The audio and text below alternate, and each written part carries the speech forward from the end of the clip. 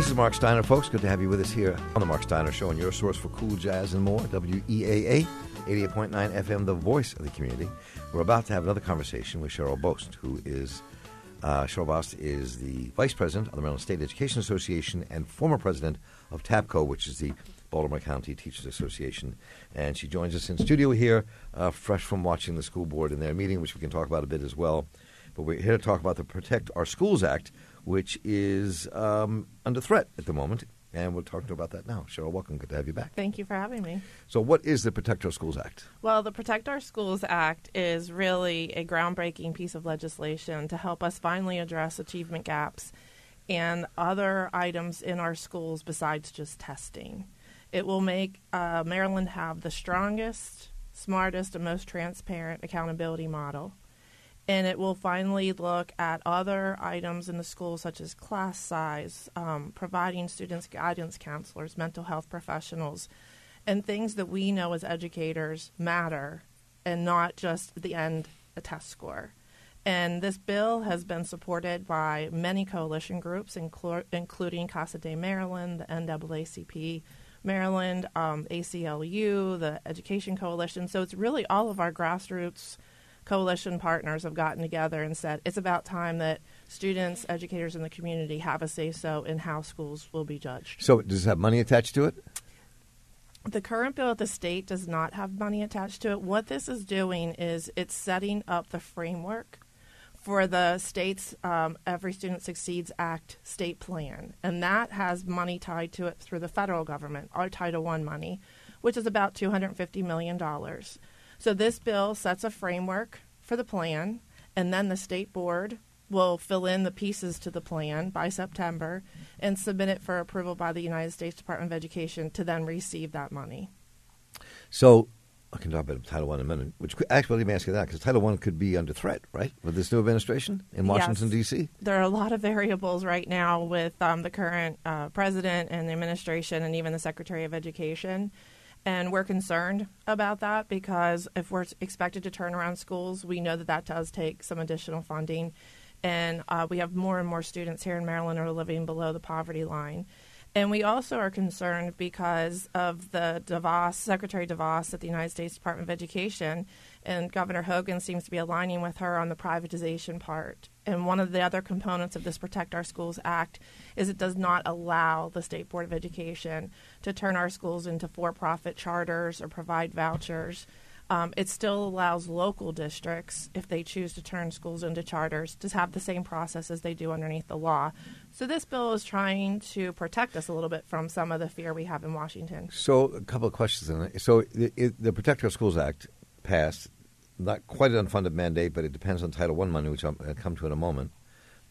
But is part of the political subtext to this debate going on between you all, some of the legislators, and the governor, the question of privatization in charter schools? Is that a subtext pushing this conversation that's not really?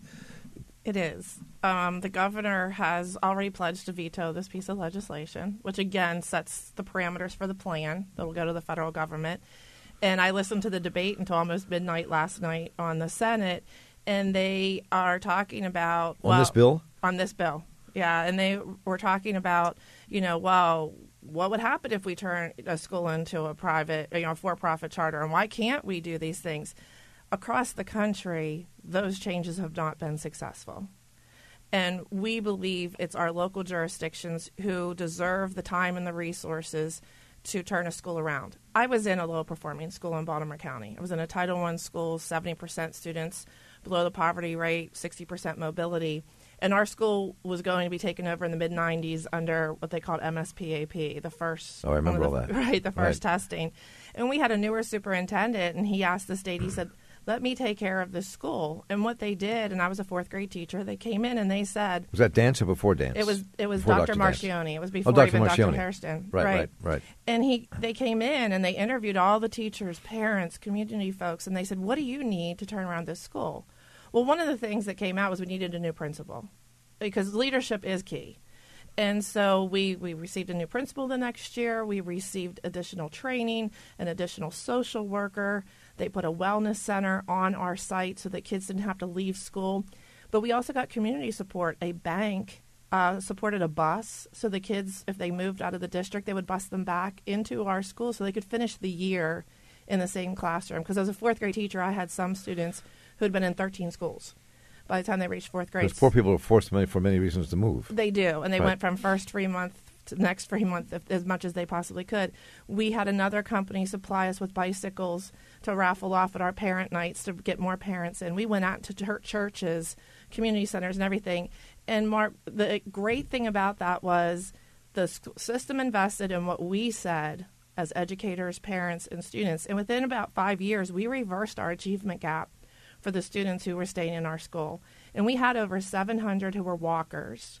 What does that mean? That means that they were below poverty. They all walked. They were the community. Most of them came from. They would walk to school. They I'm sorry, yes. They came from subsidized housing. I think you were talking about a zombie movie. I wasn't sure. Sorry. Yeah, so it was a very needy, unstable community. And at that time in Baltimore County, it had the highest crime rate. Unfortunately, it wasn't unusual for my students to walk past a drug deal or to have the police at their apartment until 2 o'clock in the morning. So these were daily things. But with our social worker, our nurse, everything, we were able to treat the whole child and the whole family and turned it around. We did not have to be turned into a charter. We did not have to give vouchers, and we didn't increase our testing. We really invested in the students and what they needed. And that's what this bill does. This bill says to the state board, you are going to balance as much as you can under the federal law academic measures, testing and things like that, with quality measures, class size, mental health supports, all those things that we as educators know get kids to the table, ready to learn, and can be successful. So where did the debate leave last night? The vote didn't take place last night, right? So no, it passed on to second reader with a couple of amendments last night. Critical amendments? Did they change things fundamentally? Not major fundamental amendments. Some of them were reporting. So instead of, for example, just reporting a one score, parents will be able to see how they did on each part of the accountability plan, which is a good idea. So you can see where you're succeeding. And the other part of this piece of legislation is it doesn't allow the state to label schools as an A through F grade. They have to pick some other model, and it's interesting because the state board was debating that today, and many people, and we've done surveys, feel that when you label a school failing, that's detrimental to the psyche of students, parents, and everybody. Students know already who live in poverty that they're living in poverty, that they're behind, that things are happening. We don't then need to put a big neon sign out in the press to say your school's failing. We need to say your school's in need of improvement, and we're going to come in and we're going to do some things to improve your school. Because we know testing doesn't work. We've done testing under No Child Left Behind. We'll never test our students out of poverty. We have to do something different, and that's why this bill will create the parameters for a state plan that we think will be nationally recognized as finally getting away from testing. So, which is another part of this conversation, deep part of the conversation, but So when I asked the question, is there money in this, you said no, and the first thing comes to mind, this is an unfunded mandate, but then you said there's $250 million in Title I money coming to the state from the feds. So how's that money being spent now, and how will that affect this bill? Right. So if we go back to No Child Left Behind and Race to the Top several years ago, there was money that came, and the federal government said, you have to do X, Y, Z to get this money. Well, the Congress came together before this election in a bipartisan manner and said, the federal government isn't going to tell you what to do. You at a state decide what you're going to do and involve the locals. There's a lot of parts of the bill that says involve parents, involve educators. So now the state, through the legislature, is setting that framework for the plan. And so that's what this bill is? This bill is just saying, here, State Board is a framework for the plan that you're going to submit to get the money.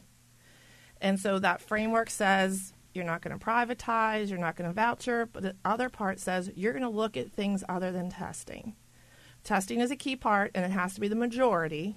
Right now they're looking at testing would make up 65% of 100% score, and these other factors would make up 35% of that score.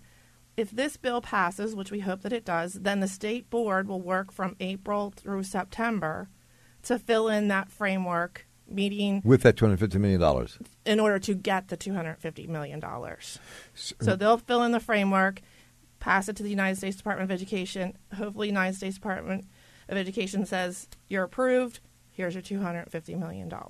So, and this money would then most likely go to places in Baltimore City, Baltimore County, Wycomico, Garrett, places where the poorest communities are, where people really, where we need schools that can have real wraparound services. Right. So some of this money will be spread out throughout the state for services, for, professional development for educators, for certification, a lot of variety. 7% of the Title I money will go to our lowest 5% Title I schools. So once they're identified, the lowest 5% will get some of the money that's set aside. Schools that don't graduate 67% of their students, they'll also be able to get some of that 7% set aside. And any English language learners that are failing to, succeed, they'll also get some of that money. So yes, $250 million will come back. It'll be spread out. We saw under Race to the Top, though, that $250 million goes very quick, especially when we're in a technology age and everything. So we will again be looking at funding with Kerwin Commission next year, the state commission. Was to that look in December? They give their report next year, right. Then in December, yes. In December. So do you have the votes to override the veto? Well, today in the Senate, it passed with a 32 votes, which would override a veto. It'll now confer with the House, and we're hoping between the two of them we absolutely can override a veto, because it would be disappointing for our governor to put us backwards into this over-testing mindset and put us into the DeVos privatization mode. Instead, the coalition has gotten together and said, we want to move forward and really address the needs of our students, not bureaucracy. So, though, if it would mean, though, if he vetoed it, he said he's going to veto it. So if he vetoes it, that means it really can't go. If it's overridden, that's not till next January, right? It depends on when the bill gets passed, and it could be overridden, the veto, still while they're in session this year. But strategically, he could say, I'll veto this later. He has a certain period of time of which he needs to either approve the law, let it go into law, or veto it. Yeah, but what I'm trying to say is it could happen this year. Yeah, it could, but he could also maneuver it.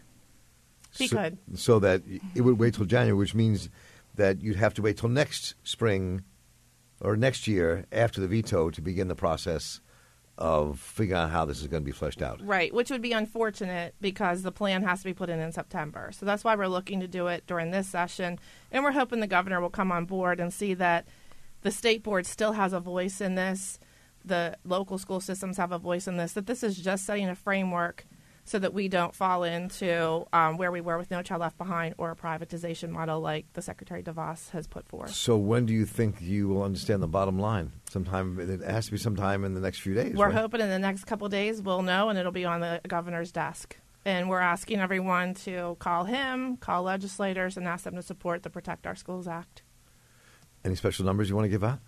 Oh, the numbers are 1-888-520-6732, or you can go to protectmdschools.com, protectmarylandschools.com. No, that's great. That's this is important. So you know we're in the middle of this conversation. We're taping this on Tuesday, and you're hearing it today on Wednesday. And we have a couple days to get this done in Maryland. And we're hoping by the time you hear this, it's going to be on the governor's desk, and we can ask him to sign it. Cheryl Bost is vice president of the Maryland State Education Association. Before that, she was president of TAPCO, which is the Teachers Association of Baltimore County. And Cheryl, it's always a pleasure to have you in studio. Thank you so much. Thank you for having me. We have to take a brief break, but don't go away. When we come back, we'll have two conversations based on this issue of the city paper.